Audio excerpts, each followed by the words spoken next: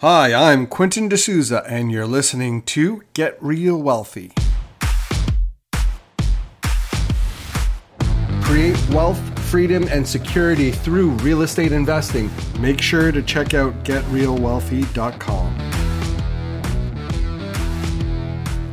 Now we're going to talk about the refinance process. I always tell people that this is when an investor gets paid. It is the most important step. Do not just send an appraiser to a property and leave it like that, expecting whatever results to happen, like you're rolling the dice.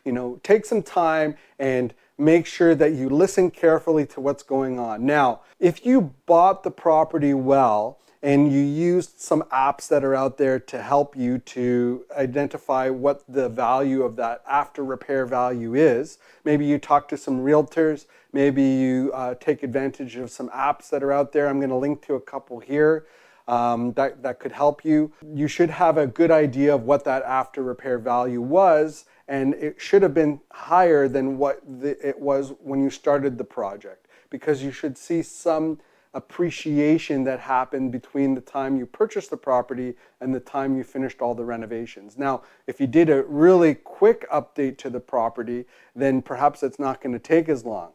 But it is really important that you take some time and prepare for the appraisal. Okay? There's lots of financing types that are out there. Hopefully, you didn't get stuck in a 5-year term like your mortgage broker tried to get you in. What you want to do is you want to be in a variable rate product whenever you're doing this type of a strategy, okay?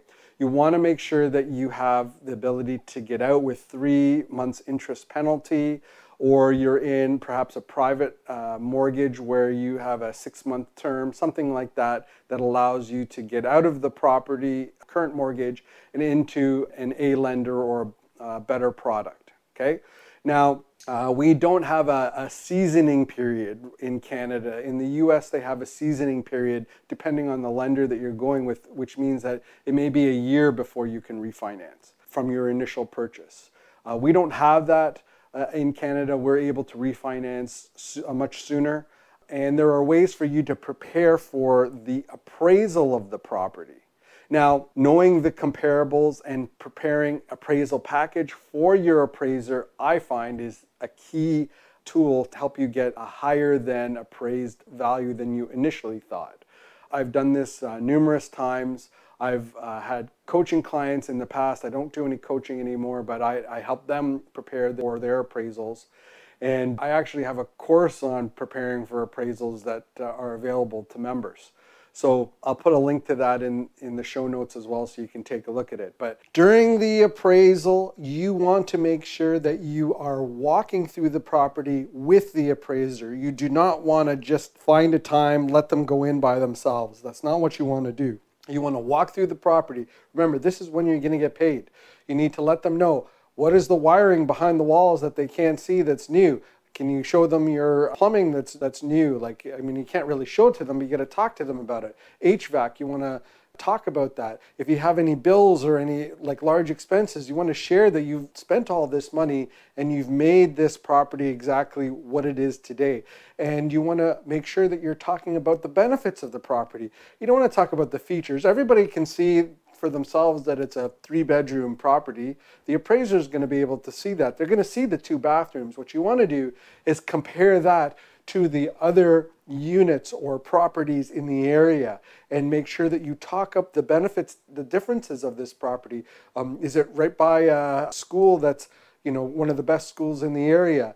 Is there shopping that's close by? Talk about some of the other pieces that make this property unique and better. Put yourself on a different pedestal versus the comparable properties.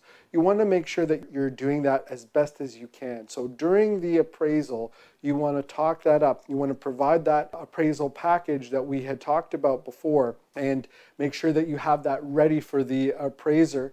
And of course, you want to be friendly and you want to be helpful, but you also want to make sure that you provide the comparables that you think are appropriate. Now, they will decide and use whatever they professionally think they should, but there's no reason why you can't go out and try to help. The other piece that we need to talk about is what happens after the appraisal if you don't get the appraised value that you want.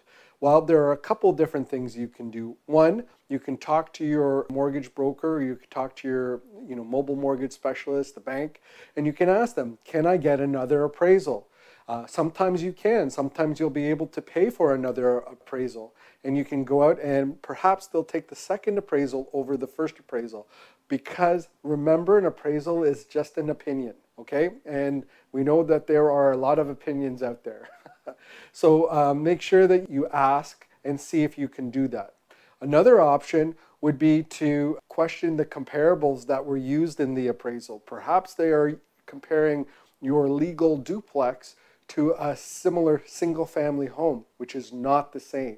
And especially if an appraiser doesn't know or understand the difference, if they don't have a rental property, if they don't understand why you can get 2 rents and why having a legal 2-unit is different, then it's going to be harder for you to get that higher appraisal. So you need to make sure to question the comps. The third thing that you could do is you could take a short-term mortgage, maybe a 1-year term, maybe a variable rate mortgage, and then go back and appraise the property again in a few months. That could be another option. A fourth option would be get another financial company to come in and put the mortgage on the property and try for a different appraisal. There are lots of different ways of going about doing this, but you're not stuck with an appraisal. So I've got a course on the appraisal process that's part of the membership. You can always check out the membership at educationrei.ca. There's a ton of information no matter where you are across Canada that can help. There's a great course just on getting higher appraisals. With that said, now is time to get into the renting process. There are lots of great books, including the Landlord Toolbox books that I'm going to put in the notes below into the show notes. And you can start renting out those units and getting that cash flow and continuing to build your real estate portfolio. Thanks everybody for listening in on this episode. Make sure that you subscribe, and we'll see you on the next episode. Make sure to check out GetRealWealthy.com. Until next time, I'm Quentin D'Souza. Get out there and take action.